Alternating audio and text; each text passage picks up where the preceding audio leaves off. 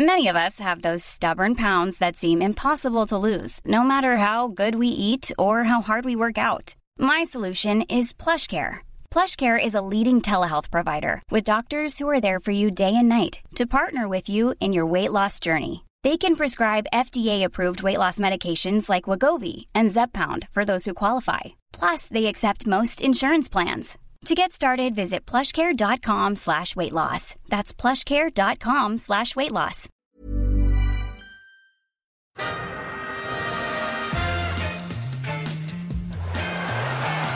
Ahí va a llegar el gol del Arsenal. Ozil. Marca Mesut Ozil. Bellerín, otro defensor, otro disparo, Monreal, gol. Marca el futbolista español, marca Nacho Monreal. Pim, pam, pum. This is Arsecast Extra. Hello and welcome to another Arsecast Extra, as always, with James from Gunner Blog. James, I believe this is a goodly morning. I believe it is a very goodly morning indeed. It's lovely, isn't it, to have a nice goodly morning on a Monday. It's not just about Arsenal. I think anyone who watched the Chelsea game, the goodliness of this morning would have been confirmed by that. Yeah. Absolutely, absolutely. And also I won an Oscar last night, so I'm very happy this morning. Did you? I hadn't checked. Yeah, it was great. What was it for? Best supporting thing for a yoke, you know? Oh, right. Yeah. It's a new category. New category. Okay. Fine. So I'm the first winner. Congratulations. Thanks very much. Put it? Just on the shelf, you know. Few. Paperweight kind of thing. Right. Cool. They're heavier than you'd expect, these Oscars. I really wouldn't know. I really wouldn't know. One day, maybe you'll get there too. But let's talk about the Chelsea game just a little bit before we get on with the Arsenal stuff, because we were slightly inundated with tweets from people when all this was going down. I didn't see it live. I had to catch up on it later, and I was looking at Twitter and going, what the fuck is going on here? And then watching it back, it's absolutely extraordinary, isn't it? Yeah. I was watching live, and I... Were you laughing? I was. I was sort of in disbelief, really. I'd never seen anything like it. It's an amazing thing about football, isn't it? That you can be watching it for your whole life and still see something that you go, wow, I have never seen anything quite like that. My brother was there in the Chelsea end, texting me saying, what's going on? Because imagine being in the crowd and like trying to decipher what's happening there. And of course, it was just this ludicrous thing where he put himself in this position where, having done that, he had to produce an astonishing performance in the shootout. And although he did make one save, he also let one under his body. The Aguero one, yeah. Yeah, in quite sort of pathetic fashion. But it's created an interesting Twitter dynamic, because not only was hashtag Sarri out trending, we also had hashtag Kepa out. So yes. there's both sides of the argument now. Absolutely. There was quite a few hashtag Sarri out and hashtag Kepa out at the same time. This one, for example, Sarri is not good for Chelsea. His style doesn't work. Hashtag Sarri out. Kepa, a waste of money. Worst keeper I've ever seen and disrespectful. Hashtag Kepa out. Breaks my heart to say, but something at Chelsea is broken. Hashtag fix Chelsea. And like this one as well, there's another one. Fuck hashtag Sarri out. Get this scrawny little rat Kepa out. Fuck off out of the club. It's a fucking disgrace. Wow, I haven't been this angry about football for so fucking long. Wow. Hashtag Kepa out. Get him out. Fucking awful. Wow. Some good ones. This one's just come in. This is from Mr. Chelsea on Twitter. Sarri has lost all self-respect from his players. He and Kepa must go, including all the players that think they manage the team instead of the manager. That's all of them. Yeah. Get a broom through the club and sweep out the garbage. Hashtag Sarri out. Hashtag Kepa out. Hashtag Chelsea FC. Hashtag Chelsea out. Chelsea need to get rid of Chelsea. That's what they need to get rid of. Oh, amazing. What larks. And good for us, because let's face it, they are a competitor for the top four. And if they are in some kind of disarray, any little thing that makes not our lives easier, but can perhaps nobble the opposition, then I'm absolutely all for it. So if the Chelsea dressing room is a shambles, then great. I'm absolutely delighted with that. Same with, Manchester United. I'm not wishing injury on players, but the fact that they picked up 3 or 4 injuries in the game against Liverpool yesterday, okay, that's good for us. we still have to do what we have to do. But if it creates maybe a bit of wiggle room because it might affect the form of the other teams, then I'm all on board for that. Yeah, I wasn't watching the United game, obviously, because I was at the Arsenal match, but intermittently I've just sort of, checked what was going on there, and it was kind of incredible. Players were just sort of going down every 5 minutes, it seemed. It was like that game. Do you remember we played an FA Cup game a couple of seasons ago? I think we lost to someone like... I can't remember who it was, but I think it was a League One team or maybe a Championship team. And within the first 15 minutes, we'd lost 2 players.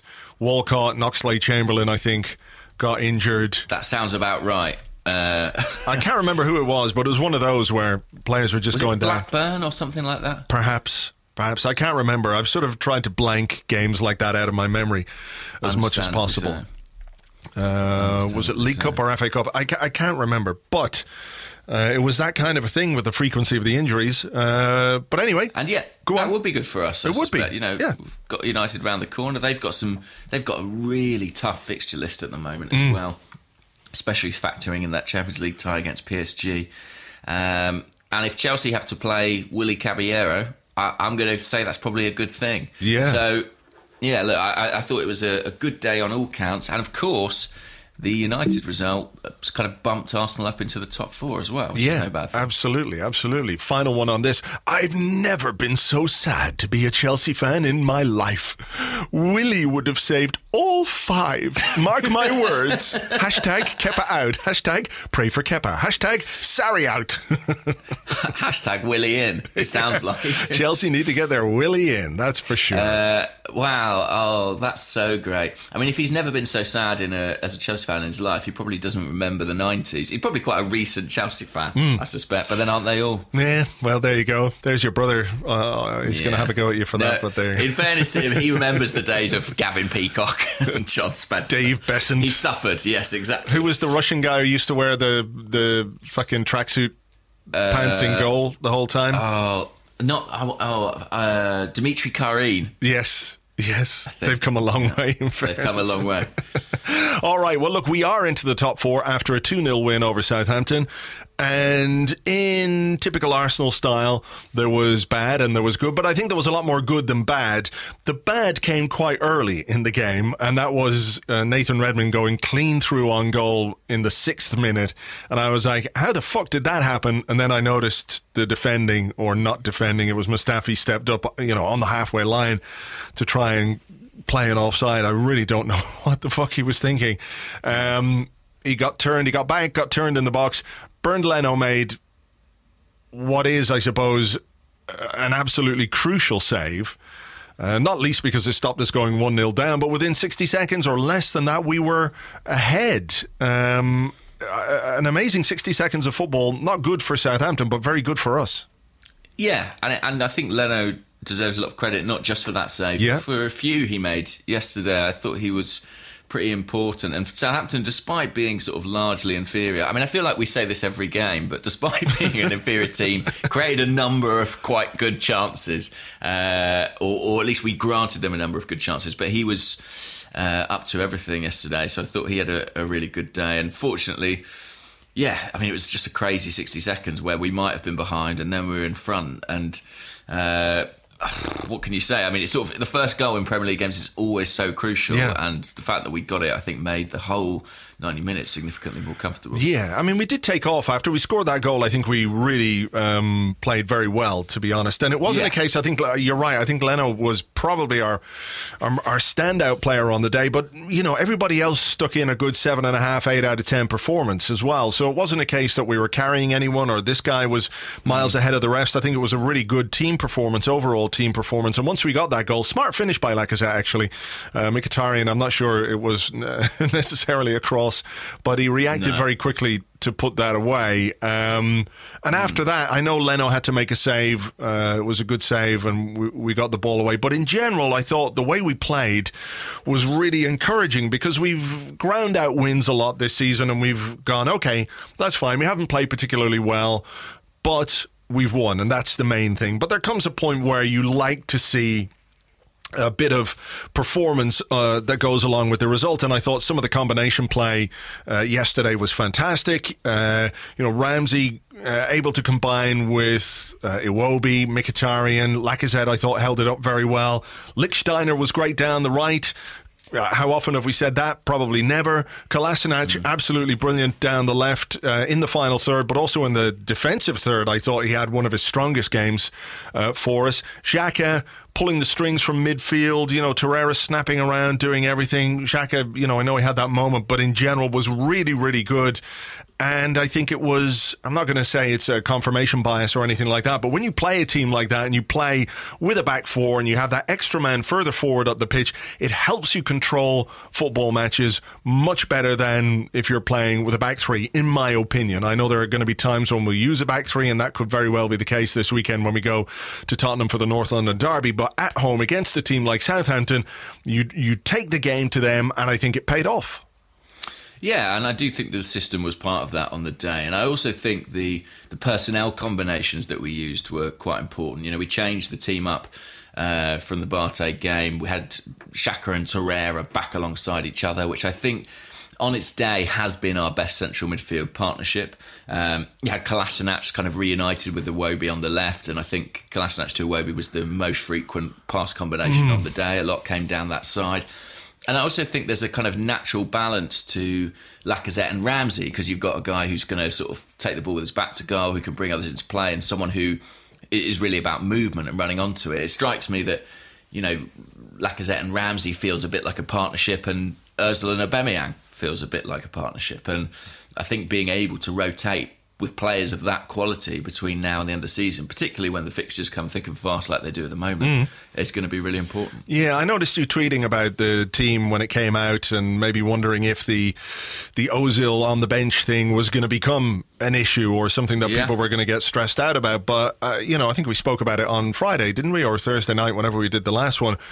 Didn't necessarily expect Ozil to start this one, because when you haven't played for, 3 weeks and you come back and you do 90 minutes, I know it was just against Bate, but it always felt to me like this was the kind of game he was going to rotate him for. And when you think about this week and what we're going to do, I don't think it was anything. I think it was more physical than tactical. In terms of yesterday, but also we've got a game on Wednesday where you would see Ozil as a potential starter, whereas Tottenham away, I don't necessarily see him as an automatic starter for that game. So to balance his team and to keep players fresh, Ramsey started yesterday. I think Ozil will start on Wednesday. I think Ramsey will probably get a start, or should get a start, in the North London Derby on Saturday, because he's the kind of player who can counteract the physical and the what's the word I'm looking for? The energy that Tottenham have when they play. I think Ramsey's a good counterbalance to that, in the team. So, for me, no issue, and it turned out well. And when he came on, I thought he got into the game quite well, Ozil. He doesn't always do that as a substitute, but it was nice that a decision didn't become a big thing, or there was a lot of fuss about it. It was just, okay, we do it. And the result, of course, is a big part of that.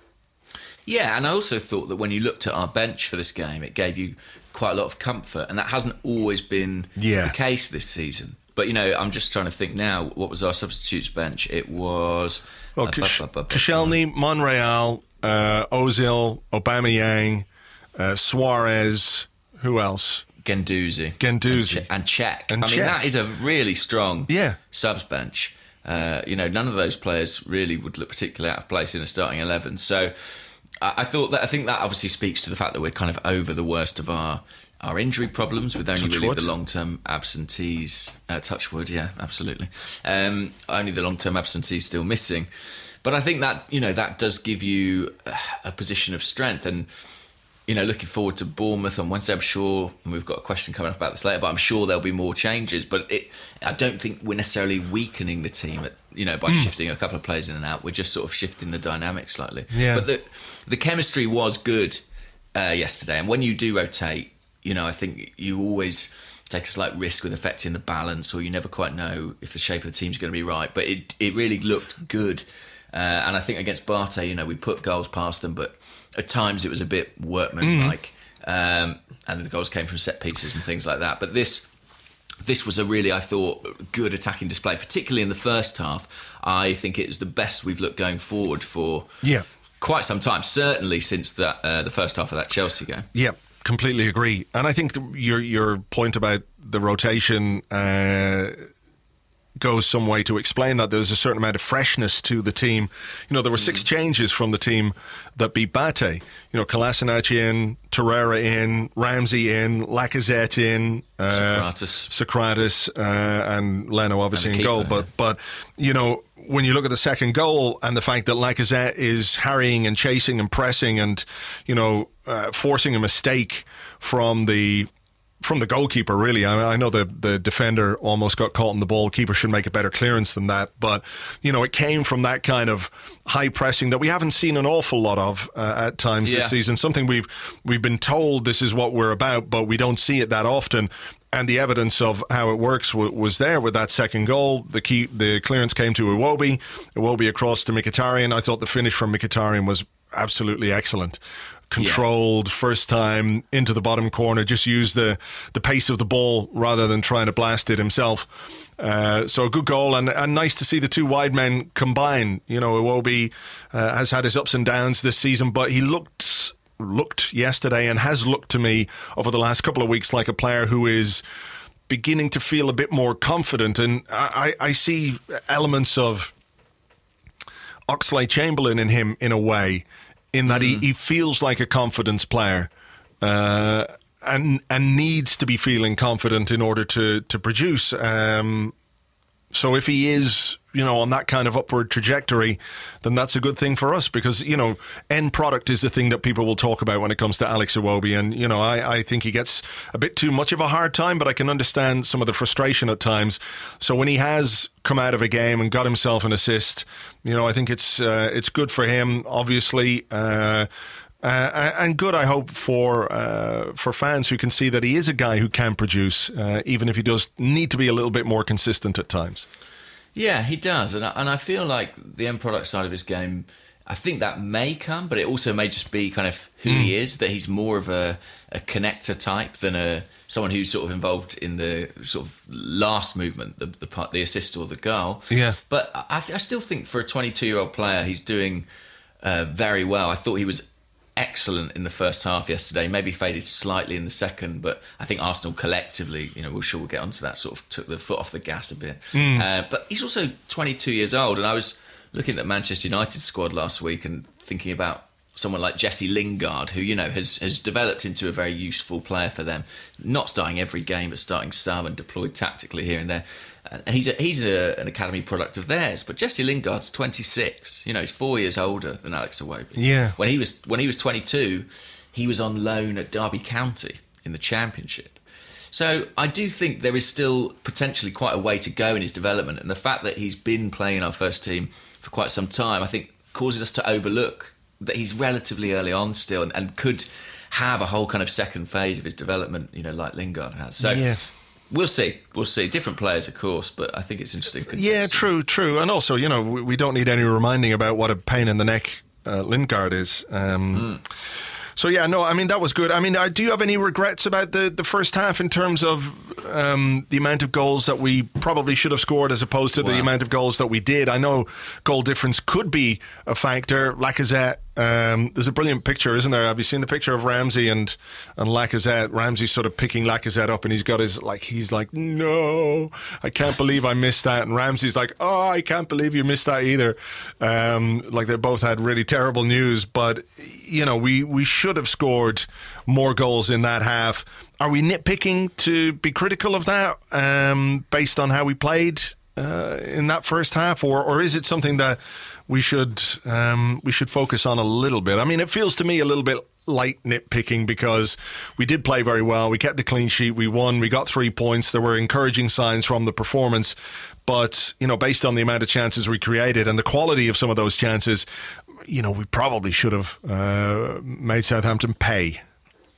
I think we probably should have done. I'm just looking at the goal difference now. It's very tight, but we are actually ahead of both United and Chelsea on goal difference by 1 and 2 goals respectively. I think it could be a factor. So I guess there's a little bit of regret there, especially when you think about that Lacazette chance. I mean, how that managed to go over the bar, I don't quite know. Amazing. It's one of those where, yeah, go on. Well, it's one of those where actually at the point it goes over the bar, it's only fractionally over, but because it's still rising, it kind of looks much worse than it is. You know what I mean? Yeah. I mean, look, he should still score. There's no debate about it. Absolutely, he should score that. Great work from Kolasinac to set him up as well, though.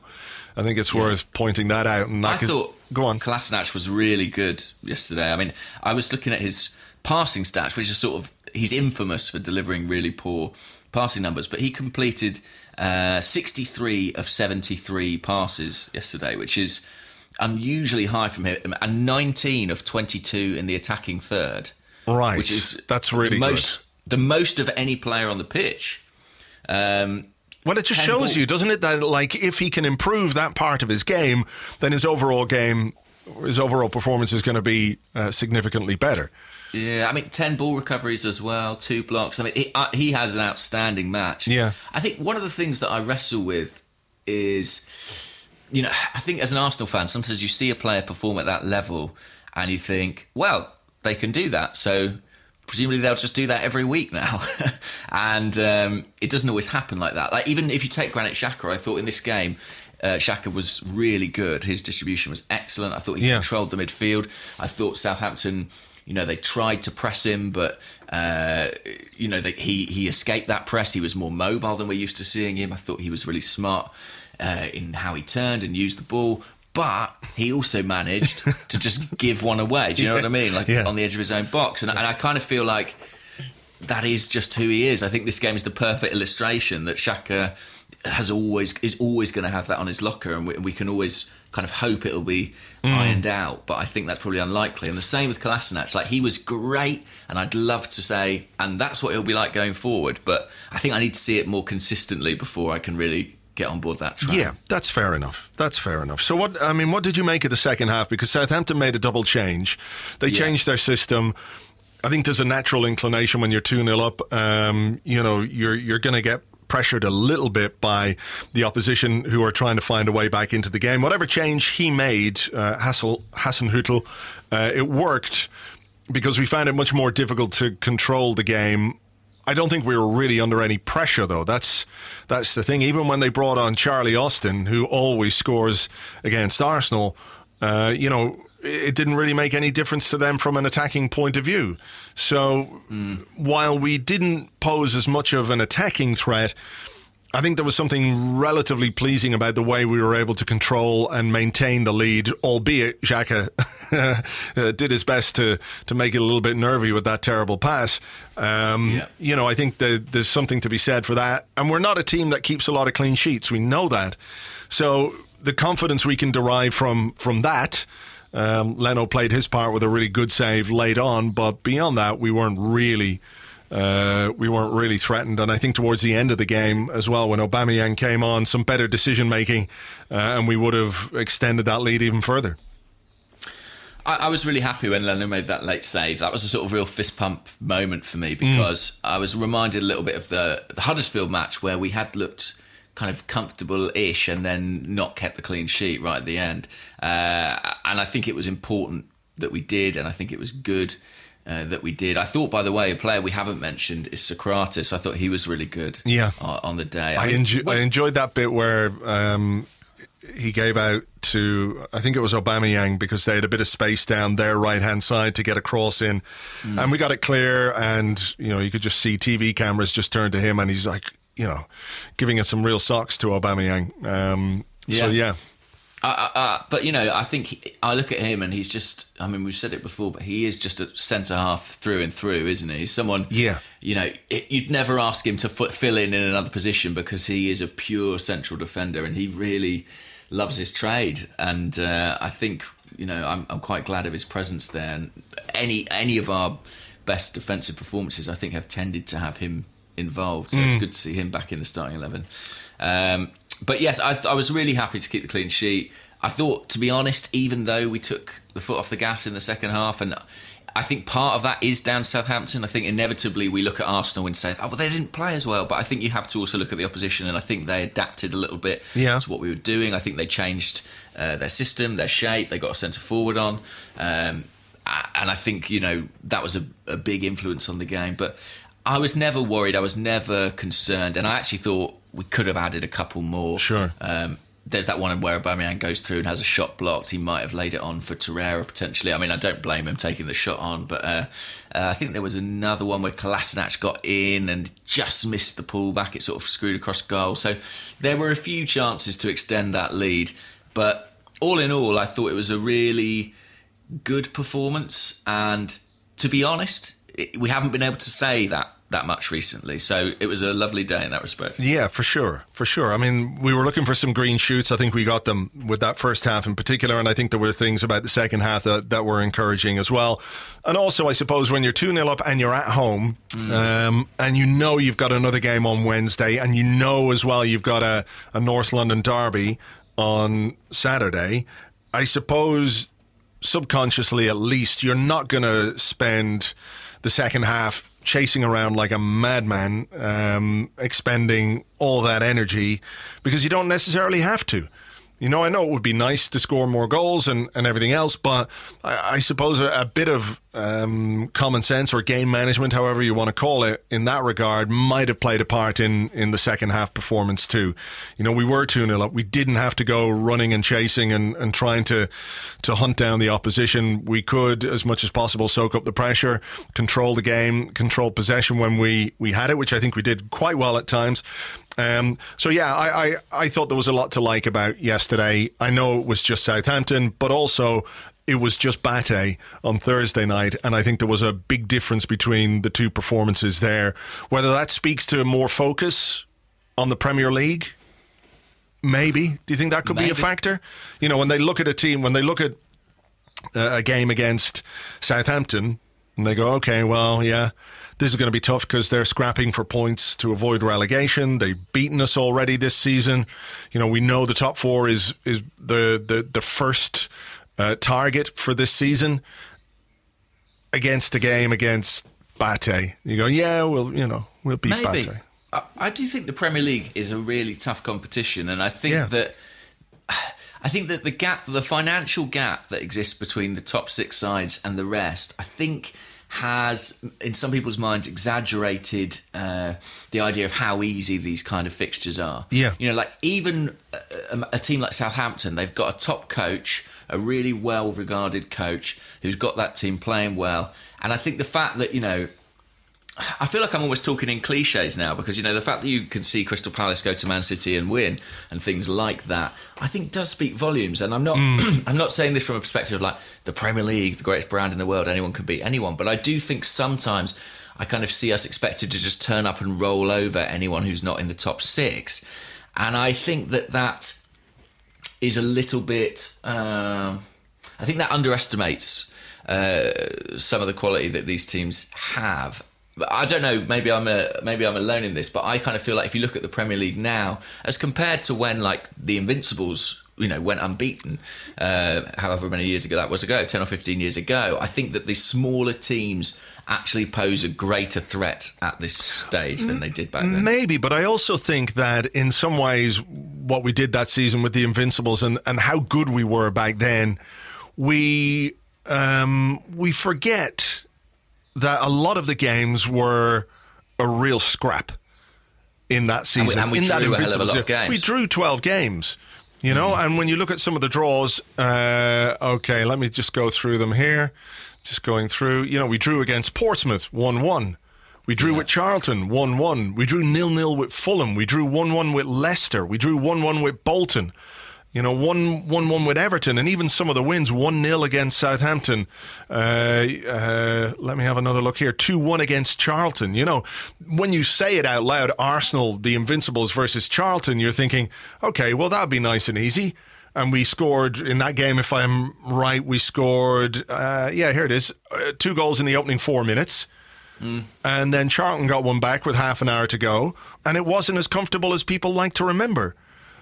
So that's always been an element of the Premier League, I think. Well, Well, I think maybe it's exaggerated now by the fact that our record against the top 6 is so poor that we almost feel obliged to beat everybody else. So it creates a kind of inherent pressure and expectation. But yeah, I don't think too many games this season really have felt like gimmies, that we've just had to turn up and roll them over. And I think Southampton, to be honest, did feel like that for a good portion of the game, probably about an hour of the game. And I think that's credit to us, really, because I thought in the first 10 minutes, I was a bit like, oh, these guys might give us a problem. They were pressing really high. They had that chance that Leno saved. Yeah. But I think we made our quality tell, and that was encouraging. We've been looking for, as you say, green shoots, performances as well as results, and yesterday was a day when we delivered that. Yeah, for sure. Okay, well, we do have a game on Wednesday. Do you want to chat about that a bit now, or do you have a question about it? We could do it in part 2. Or... We had a couple of people asking about questions about how we'd rotate and things like that, so maybe we'll save that for then, shall we? Okay, let's do that. We'll take a break here. Come back with your questions and more in part 2 right after this.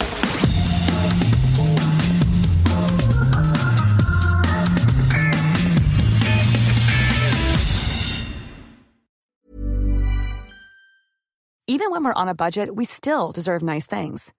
Quince is a place to scoop up stunning high-end goods for 50 to 80% less than similar brands. They have buttery soft cashmere sweaters starting at $50, luxurious Italian leather bags, and so much more. Plus, Quince only works with factories that use safe, ethical, and responsible manufacturing. Get the high-end goods you'll love without the high price tag with Quince.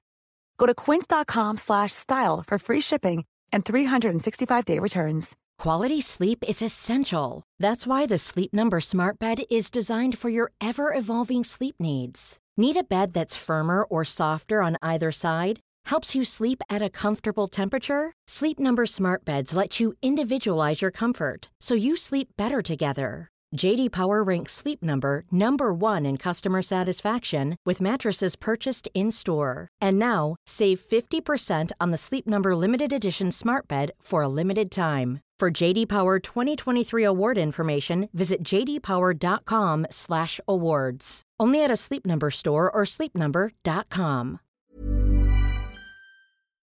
Welcome back to the Arscast Extra. This is part 2 of the show where we answer questions that you send to us on Twitter at Gunnerblog and at Arsblog, and also on the Arsblog Facebook page, facebook.com/the Arsblog. James, I will let you go first because you said you got questions about the game on Wednesday, so fire ahead. Okay, this question comes from Ashish Srivastava, and Ashish says, who would you rest for the Bournemouth game, keeping an eye on the derby at the weekend? Who would I rest? Well, I think we're going to play a different formation in the derby than we will against Bournemouth. I think we're probably going to play 3 centre-halves on Saturday. I think that's probably likely too. Away from home. I think we will. So what would I do differently from the team that played yesterday?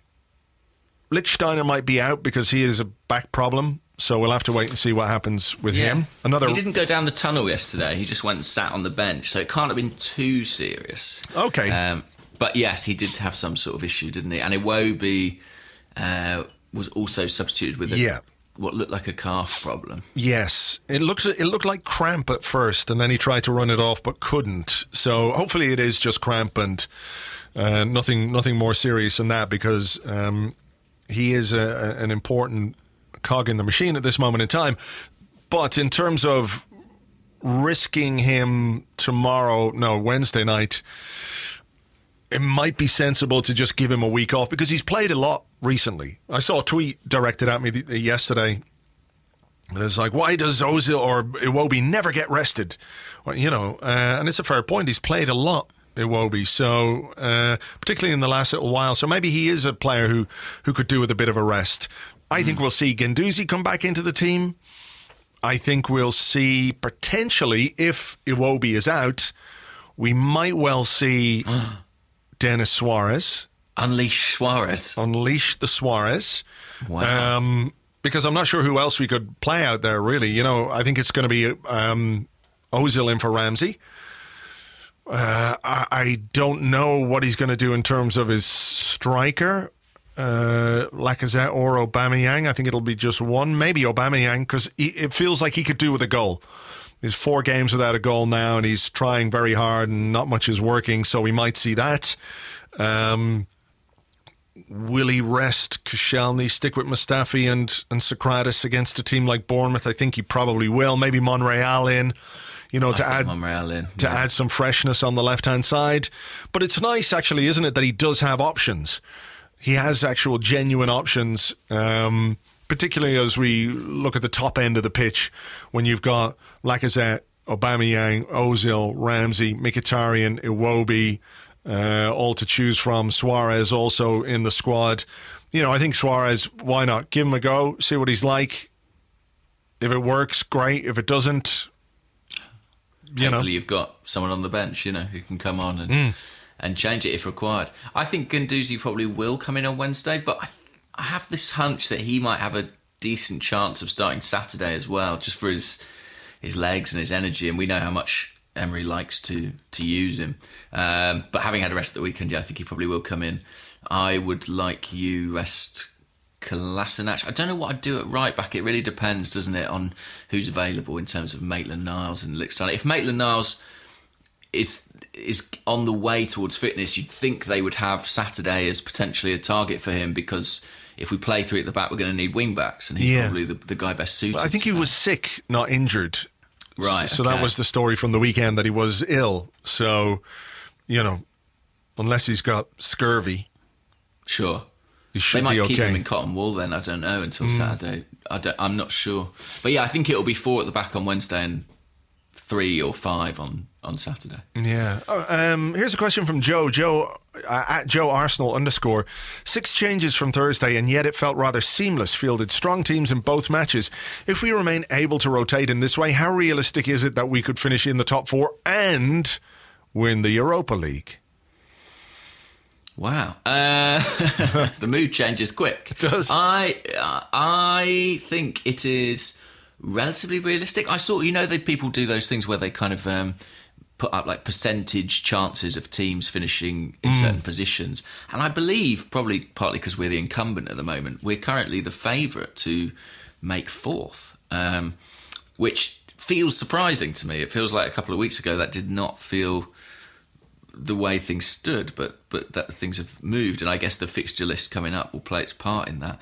I think it's probably quite unlikely that we do both, simply because I kind of have always imagined that at one point or other we're going to have to focus, that we're going to have to pick a path. Either it'll be picked for us because we'll go out of Europe, or the league will feel beyond us and we'll accommodate. What would happen if we get both? Nothing, I suppose. We just get more prize money.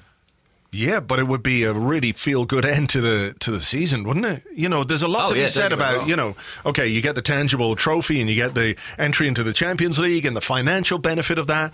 But what I think it would do as well is reinvigorate a fan base, which is feeling still a little bit flat. I saw a number of questions today about the atmosphere in the stadium and everything else, which I can't speak to. I wasn't there. You were there. If you want to pass comment on it, feel free. But, I'm not sure how easy it is to answer questions about the dynamic of 60,000 people inside a stadium, because there are so many disparate opinions and people behave differently in stadiums. There is no one way that people behave. But I do think that if something like that happened, if we were to win a European trophy and finish in the top 4, it would generate a kind of excitement and belief in the squad, and maybe a little bit of a connection between this squad and the manager and the fans, which isn't always as strong as it might be, So I think there'll be a real benefit from it from that point of view. I think it's probably not realistic to do both, but if I had to put money on one, I think I probably fancy our chances of finishing in the top 4 more than winning the Europa League. Interesting. Yeah, that's an interesting one. I'm not sure. I find it hard to call. Do you have a preference? If I said to you, which would you prefer if it was just for one? Oh, it's so difficult, isn't it? Because I'd love to win a European trophy. I'd love for us to win a European trophy because we haven't won one in so long, and everyone loves a final and everyone loves a trophy. So I'd be sort of inclined to go along with that simply for that reason. But if you were to ask me what I think might be better in terms of how the perception of the team is and what it might mean over 38 games to finish, higher up the table than Manchester United or Chelsea, maybe even Tottenham, if things start going sideways for them, then you could see big benefits to that as well. It's difficult to choose. It's a really Apparently difficult. there's more prize money at stake for top four. You get more of the Champions League pot. Yeah. If you finish in the top four than if you win the Europa League, significantly more. So it's really hard actually because on that side of things you're like, well, that would give us more to invest in the squad. It might do more for our kind of credibility. But as a fan, you don't want to turn down trophies. Yeah. Even if it is the Europa League. Speaking of Tottenham, who you mentioned just then, Jason Williams, who's at Williams Rights on Twitter, says, who should we root for on Wednesday? Because, of course, Tottenham play Chelsea on Wednesday. And he lays out the options as A, Chelsea, shudder, to give us a better shot at overcoming Tottenham. B, Spurs, vomits in mouth, to hurt Chelsea's top four chances. C, a draw so they both drop points. Or D, a massive sinkhole to swallow Stamford Bridge. I have a similar one here from Harry S, who's at Harry Hairbear. Help me understand how to watch Chelsea and Tottenham this week. Who am I cheering for? A meteor strike or sudden onset incontinence among both starting 11s? I think a draw probably is the one we want, isn't it? Because I know Chelsea are a closer competitor for the top four, but I cannot possibly sit here and say I want Tottenham to win a game and to beat Chelsea. I just can't. I can't do it. Nor can I say I want Chelsea to beat Tottenham because, that would give them more points. So both teams dropping 2 points and perhaps reenacting one of the famous battles of World War I.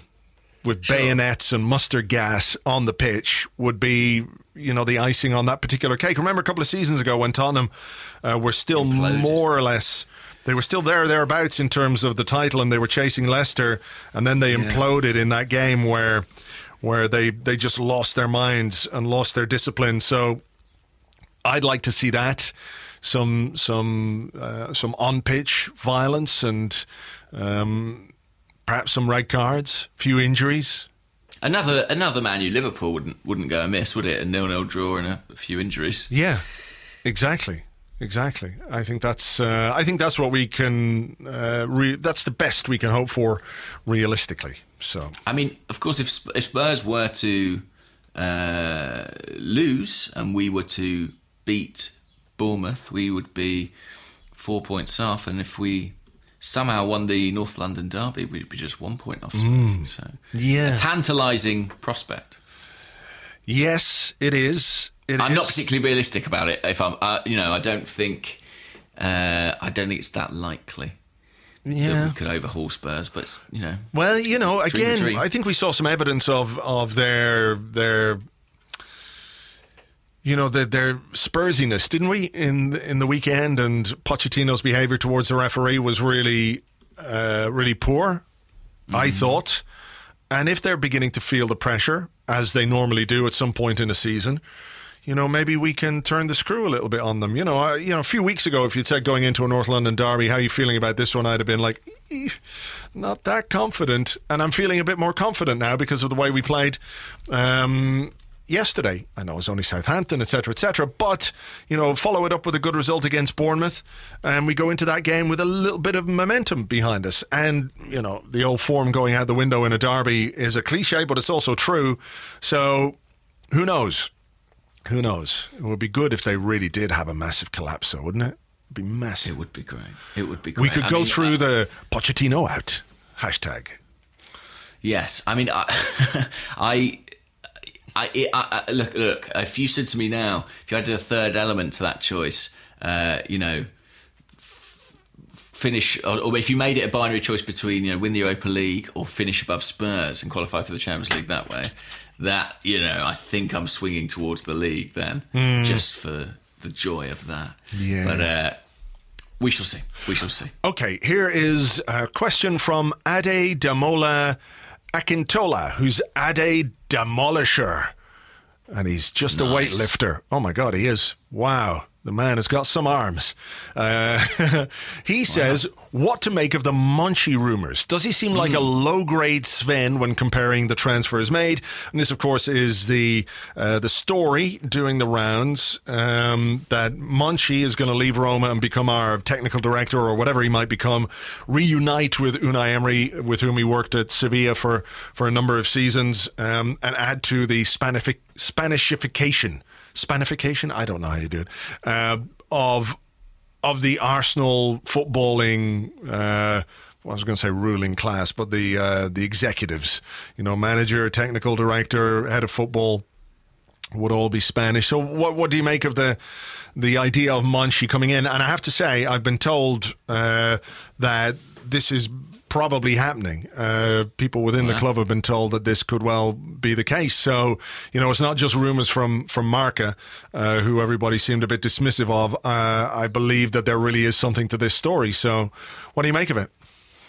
Well, I think it's positive. I think it's really positive. I think, having lost Sven, I think that Monchi is someone who holds a comparable reputation and who works in a similar fashion and who crucially has an excellent relationship with the head coach. Everyone harks back to the years of Dean and Wenger working in tandem, and so much that was based on the understanding and the relationship those two guys had. And if Emery and Monchi can, kind of reprise what they had at Sevilla, I think that will be a good thing.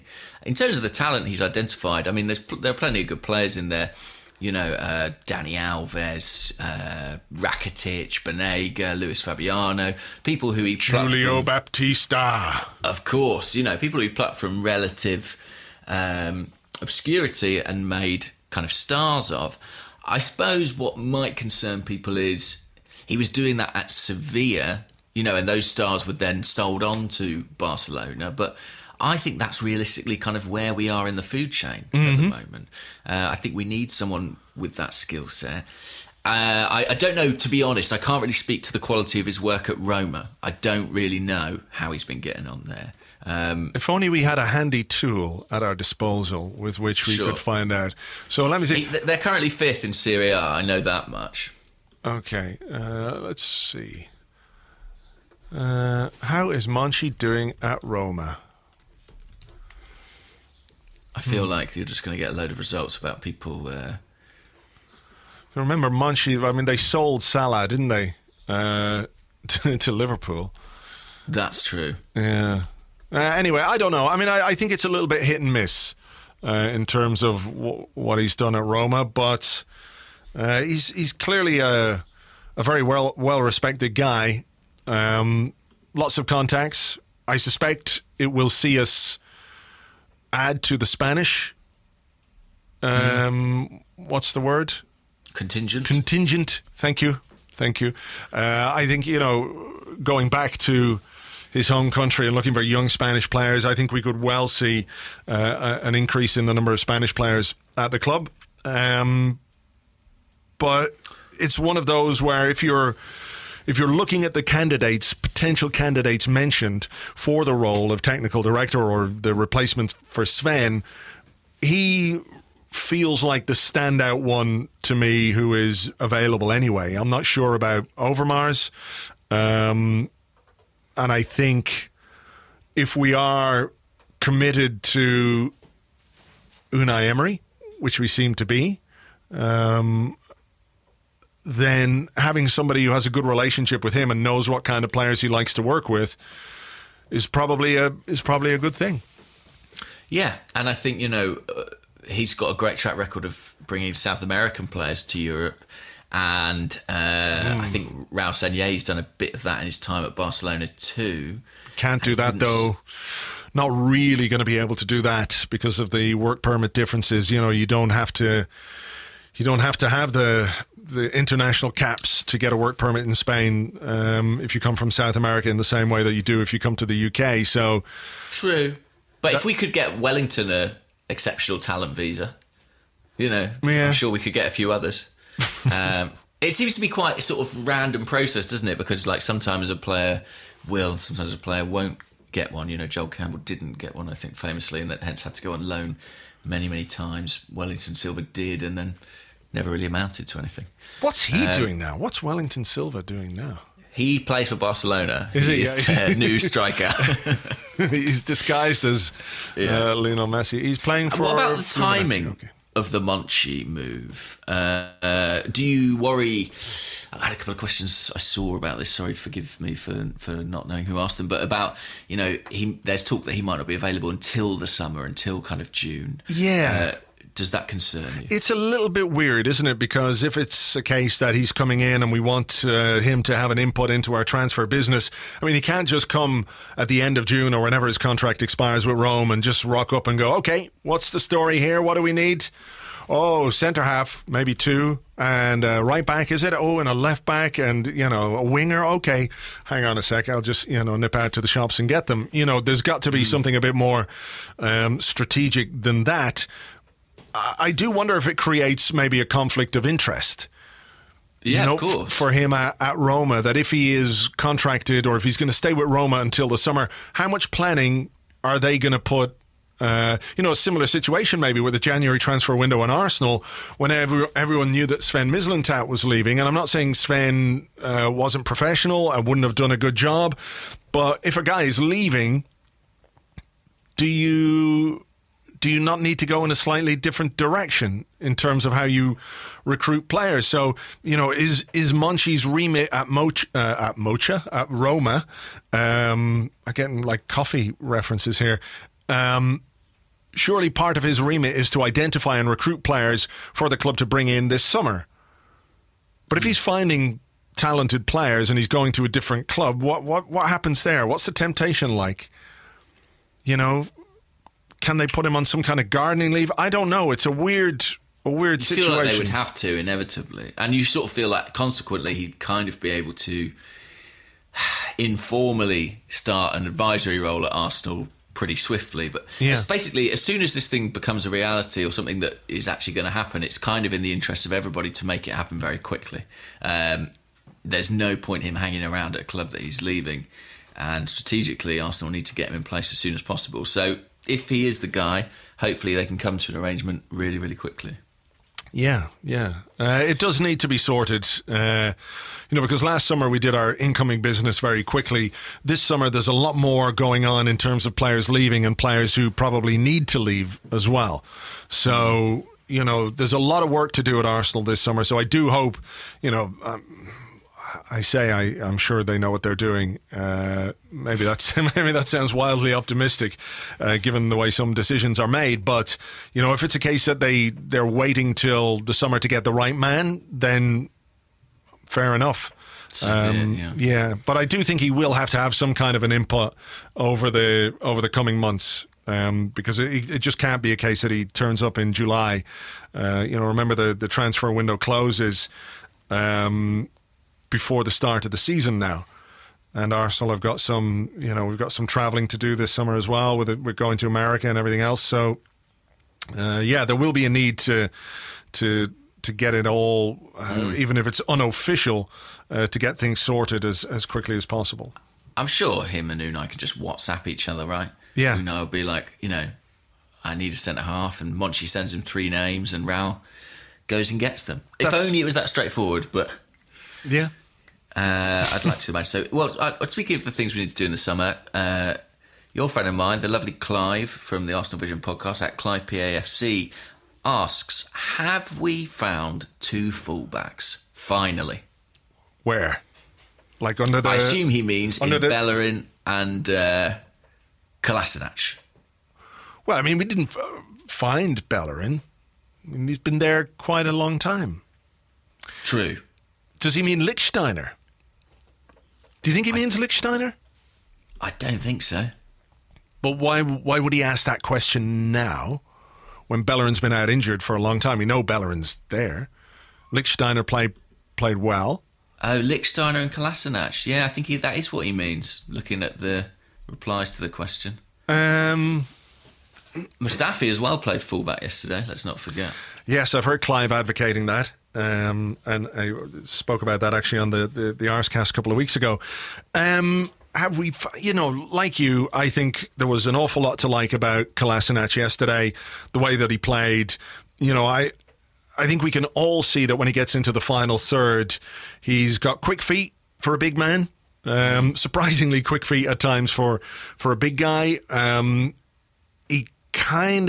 He's good at anticipating in the final third as well. He makes the runs, but positionally he's very good as well. Where the concerns have been about his defensive work, and it's not really so much about the out-and-out defending. I think it's the willingness and the ability to get back into defensive positions, because he does spend so much of the game in the opposition half and in the opposition final third. So I thought that was really pleasing yesterday, was the fact that he was back there doing the job. He made a great block on a shot in the second half from a fairly dangerous position. I thought that was really good defending. He was there or thereabouts when balls were dropping in the box. He hasn't always been quick to react in those situations. But it was just, I'm not going to say it's just one game. It's not like he's never defended well, but it's not been his key attribute, has it? Which is an unfortunate thing when you're being asked to play left back. But I feel like it might have gone some way to convince Unai Emery that he is somebody who can play in a back four, because he's been sort of reluctant to use him in a back four in the past, hasn't he?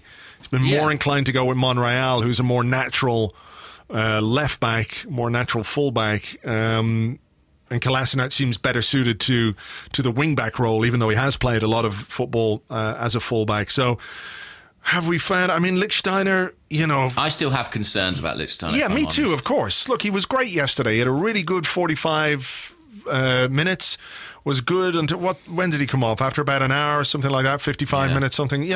He played pretty well, but we have to take that performance in the overall context of his season, which hasn't been great.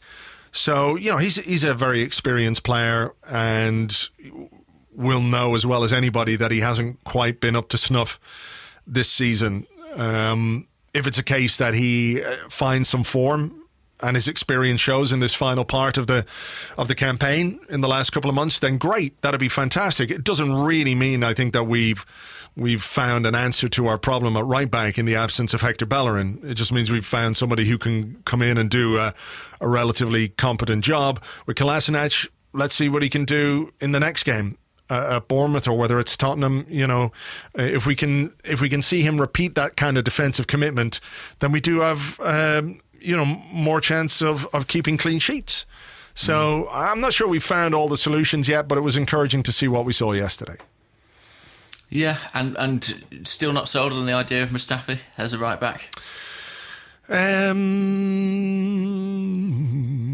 I'm just sort of generally not sold on the idea of Mustafi, Yeah. So it's not so much that. I can see how he would do a job there, because he is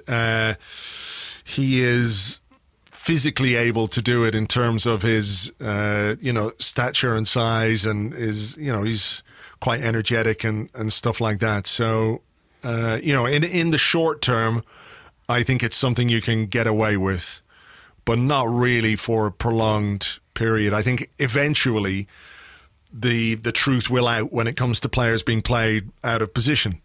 They get exposed. Oxlade-Chamberlain as a wing-back, for example. He had some really good days, and then some days where it was just a disaster. It's a little different for Mustafi, playing as a fullback. He's played there before in his career. So, look, we do have a problem there. We have a problem because of Bellerin's injury, and the best we can do is kind of muddle through and hope that we're not exposed too badly. And if we can get away with it by rotating, depending on the opposition, that might be the best way to go. I think, I've said all season long, I think Arsenal need a long-term left back. But if Kolasinac can perform at that level every time he plays, or close to it, maybe that ceases to be the case. but that's a significant but. And I think, we need to see. Yeah. I think we need a left back anyway, because I do kind of think that Nacho is... Did we extend his contract in the end? We have apparently taken up an option to extend him for another year. So I spoke about this last week, but, I don't think we're going to buy in all the positions people think we're going to buy. Yeah. And left back feels like one where maybe they'll cut their cloth a bit. If Kolasinac can keep up this kind of performance. If. Well, speaking of summer spending, this was a really interesting question, I thought, from Robbie, who's at Elo Breary on Twitter. And Robbie said, I'm proud of the fact that we have owners that don't invest their own money into squad building. In any other organisation, this would be considered a failing business. So why is a self-sustainable model seen with such cynicism when it comes to football clubs? It is a really good point. The simple answer is that if everybody was operating on a self-sustainable model, then I don't think anybody would have any problem with it. I think realistically, that's what should happen. That's what FFP was supposed to do. It's turned out to be utterly toothless, a joke, basically, because they've been unable to enforce it. But I think it should be the case that any organisation, football club, business, whatever it is, you spend what you generate and you can earn more by being successful, and it does give some clubs an advantage because they've got bigger stadia and what have you. But I think that would be the ideal way for football to be run. I don't see any issue with that. Where the problem is that it doesn't work like that. It doesn't work like that. Money talks in football, and the link between success, winning titles, and money is impossible to ignore. So the issue I have, and I've said this before, is that I find it annoying when our owners talk about how much they want Arsenal to win the Champions League, compete for the Premier League, and insist that this is the way that it's going to happen when you look at how success is achieved, particularly when you're a club who is trying to adjust your trajectory, right? So we're trying to, we've sort of gone on a bit of a decline, and maybe we're just slightly at the bottom of that little decline, and we want to get back up again. We want to change the trajectory upwards, and operating in this way makes it much more difficult to do that. So that's where it is for me. It's unfortunate. I think it's sad that football isn't run that way. But unless there's a real will on the part of the people who run the game to make football clubs operate in a self-sustaining way, you spend what you earn or what you can afford to spend, then we're gonna struggle to catch up, and we're gonna struggle to win things. So maybe it's a bit idealistic or a bit utopian to think, yes, we're right. There is no real moral high ground here, unfortunately. So that's kind of where I am with that. Yeah, it's interesting. I feel like, maybe I'm wrong, but I feel like there's a bit of a perception that the kind of self-sustaining model is a cronky imposition, but it's not. It's something that's been in place for a long time, right? It just suits Kroenke. It suits Kroenke to not change it. Yeah. But I feel like this is, again, partly about the kind of communications vacuum that exists a little bit around Arsenal, because when we did have the self-sustaining model, when we built the new stadium, and we had Arsene Wenger kind of extolling the virtues of that, I think people were generally more supportive. As the listeners said, it's kind of, there was something to be proud of potentially in that, but I think that has completely evaporated now. I don't feel like it's so rare to hear an Arsenal fan saying what the question says, if I'm proud of that fact. But I feel like around 2006, when we were building a new stadium and had this young team, I genuinely believe that there were people who did feel that way. Wasn't that in some ways a response to Chelsea and what we saw Chelsea doing and how distasteful everybody thought it was that a billionaire whose fortune is generated through questionable methods, to be very diplomatic and probably sensibly diplomatic, everyone talking about how much they simply bought the title and all that kind of stuff. I think it was a reaction to that because we hadn't really seen anything quite like it on that level. There were, if you think about Blackburn, what Blackburn did when they won the league, right? And Jack Walker financing big transfers like Alan Shearer and Chris Sutton and all that. He put together a very expensively assembled squad for the time. The difference, I suppose, was that Jack Walker had grown up a Blackburn fan. He was a Blackburn fan and he was investing in the team that he loved and supported his whole life. Whereas Roman Abramovich was using Chelsea for what? To satisfy his sporting ambitions or to make sure he had a high profile in one of the biggest cities in the world, Of course. So I think that's where that came from. That reaction was sort of an antidote to what we saw, and I think can continue to see as something that's not great for the game in general. Yeah, I think you're right, and I think those things are still present, and I think it's still possible to kind of position ourselves relatively to that. I think there are a couple of things. I think we've sort of grown tired of not winning, which, in 2006 we weren't. In 2006 we'd come off the back of an invincible season. We weren't as desperate for a Premier League title as we are now. And I also do think there is this lack of communication that I do think is a problem. I think if the club, even with or without Stan Kroenke, I think if they had like a sort of stated ethos and identity and almost like belief system that they adhered to, then I think fans could kind of buy into that or not. But it's just the sort of vagueness in the vacuum that I think is so problematic. Wow. But it's an interesting discussion. I think you're right as well that football, because of the likes of Chelsea and Man City, the landscape shifted so dramatically that if you realistically want to compete, you almost don't have a choice in terms of spending. And I think as well, the reason we react differently to Kroenke about it is, people never expected the Hillwoods to go out and buy Neymar because, Arsenal's previous ownership didn't really have wealth on that scale. But Stan does and could and doesn't. Yeah. And that probably makes it slightly more galling. That is a very good point. Okay, a couple of quick ones to finish. Go on. This one comes from S.H. Harrington. Shush. What ridiculous football beliefs do you hold despite there being no evidence to back them up? Mine is that any combative central midfielder could easily fill in at fullback. For example, Lucas Torreira could solve our right-back crisis. I would buy that. And again, I've got no rationale for it, but I think Lucas Torreira, to me, he looks like he'd be an excellent fullback. Do you share that instinct? Not really, but I can see some vague logic to it.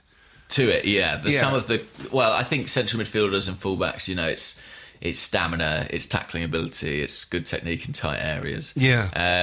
What football beliefs do I have?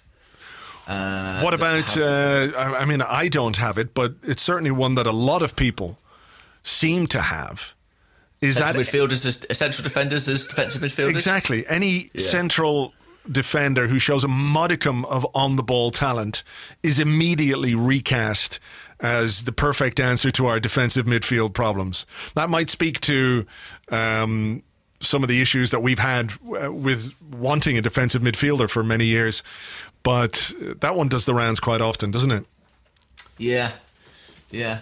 I don't know. I think my current one, my sort of bee in my bonnet I have at the moment is that I can't get over how sort of random footballers' careers are. You know, I can't get over how if a player makes a certain move at a certain time, they might end up having a career that sort of, you know, takes them around the top clubs. But if they don't, they end up sort of, you know, in the Championship or something like that. I feel like there are gaps between players that are sometimes so fine, and they end up having really different careers. So, like, I believe there are probably players in like the lower reaches of the Premier League or even in the Championship who, in like an alternative life, a parallel universe, are playing for like a Champions League club and are sort of doing fine. Well, like Nathan Ake.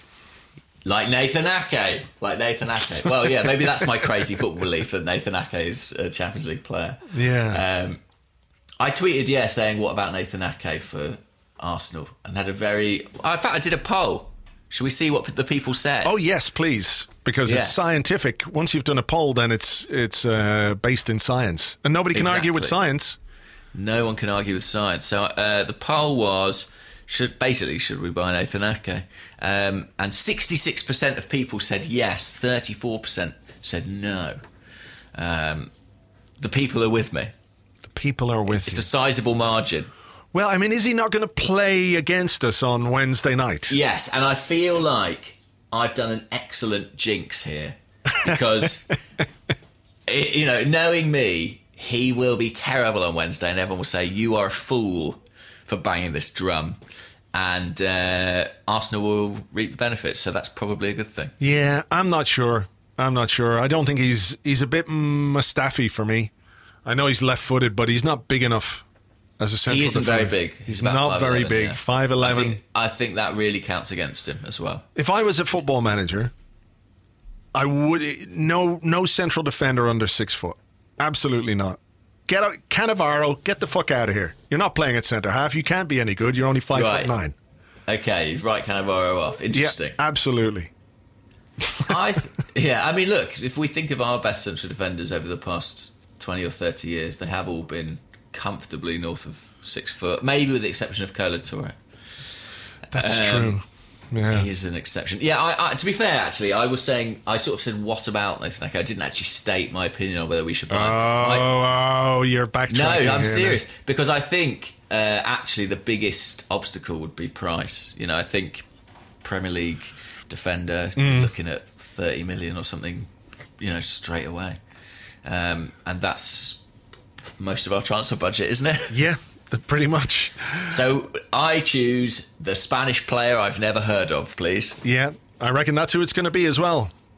I reckon there's going to be a few of them. Yeah, you never know. All right, we'll see. Go on. I've got one more question. Okay. Where has it gone? I was really looking forward to it. Oh,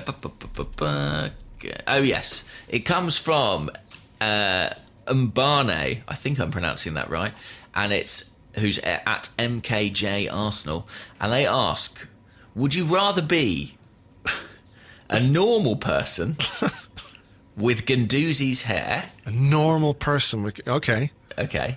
Or have Gervinho's hair, but be able to fly? Easy. Gervinho's hair? Gervinho's hair. For sure. I completely agree. I mean, to be fair, I'd take Guendouzi's hair at this point as well. I'm not worried about that. You used to have it. You used to have Guendouzi's hair. I miss it every day. So yeah. If anything, I want it back from it. You've been there and you've, worn that particular merkin on your head. But yeah, Gervinho's hair is a small price to pay for flight. Well, here's the other thing, right? One, you could shave it off. Yeah. Right? Does that take away your ability to fly, though? I don't know, but you could just fly high enough that no one will ever see your hairline. You wear a hat. Oh, that's also an alternative idea, yeah. Just wear a hat. Just, one of those kind of hipster woolly hats, that they wear way back on their head. Sure. Yeah. Like a Freddie Ljungberg style crochet hat. Exactly. Yeah, I definitely have Gervinho's hair. And the ability to fly, think of all the mischief you could get up to. Do you think if you could fly, do you know what I'd do? You'd be a Go on. Premier League footballer? If you could fly. Yeah, I mean... Offside would be tricky. They'd They'd struggle with VAR and stuff, trying to draw a line to a man 30 foot in the air. But imagine what you could do, from corners. think about this Swoop Unai in. Emery, this Unai Emery short corner routine.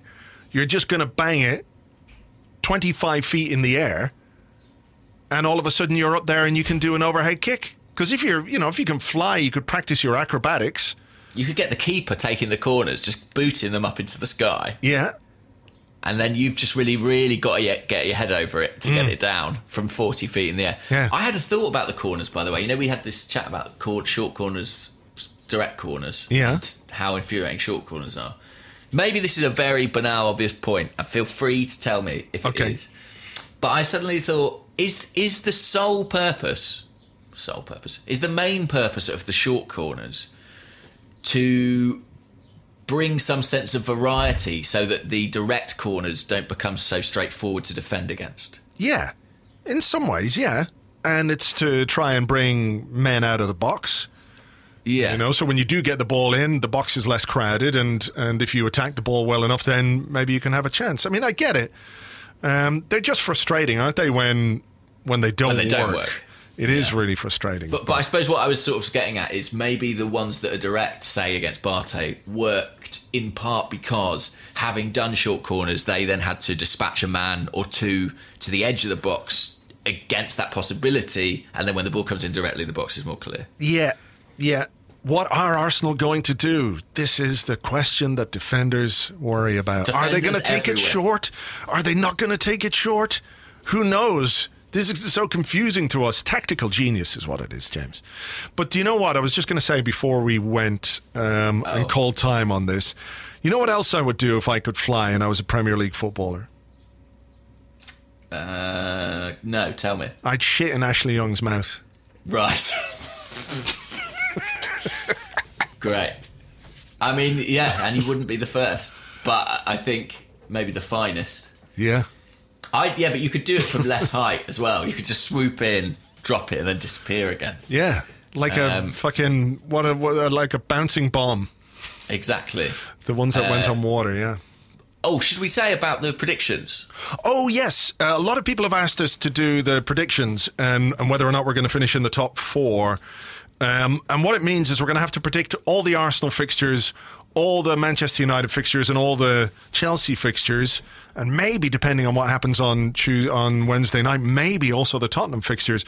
So that would take a lot longer than normal, or would take up most of a part of a show. So what we'll do after the Bournemouth game, when we can see where we are, and there's 10 games left to go, we'll record an extra podcast on Thursday, and we will stick it out. Will we do it on Patreon? No, we'll do it. We'll do it for everyone. Everyone can have it.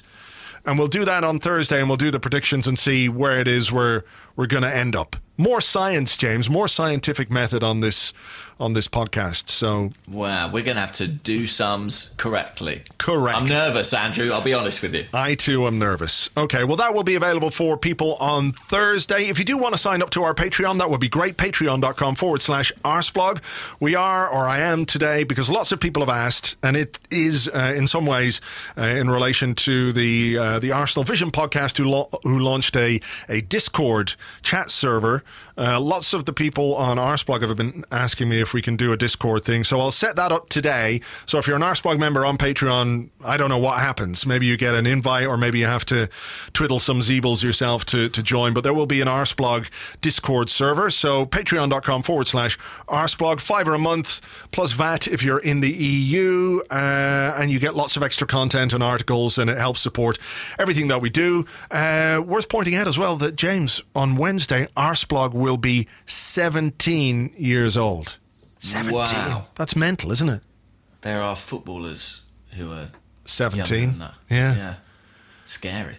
Are we older than Emile Smith-Rowe? Probably not, but, you know. We're not. Arsblog is not much older than... not much younger than Saka, I would think. Right. I don't know. There you go.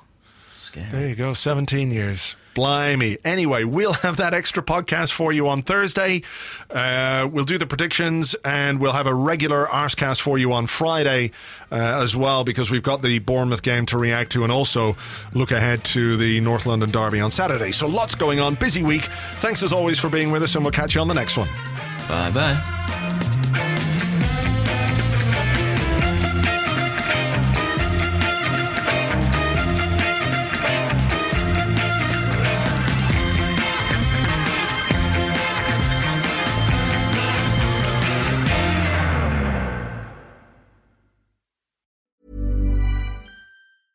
Ever catch yourself eating the same flavorless dinner 3 days in a row? Dreaming of something better? Well, HelloFresh is your guilt-free dream come true, baby. It's me, Keke Palmer. Let's wake up those taste buds with hot, juicy pecan-crusted chicken or garlic butter shrimp scampi. HelloFresh. Stop dreaming of all the delicious possibilities and dig in at HelloFresh.com. Let's get this dinner party started.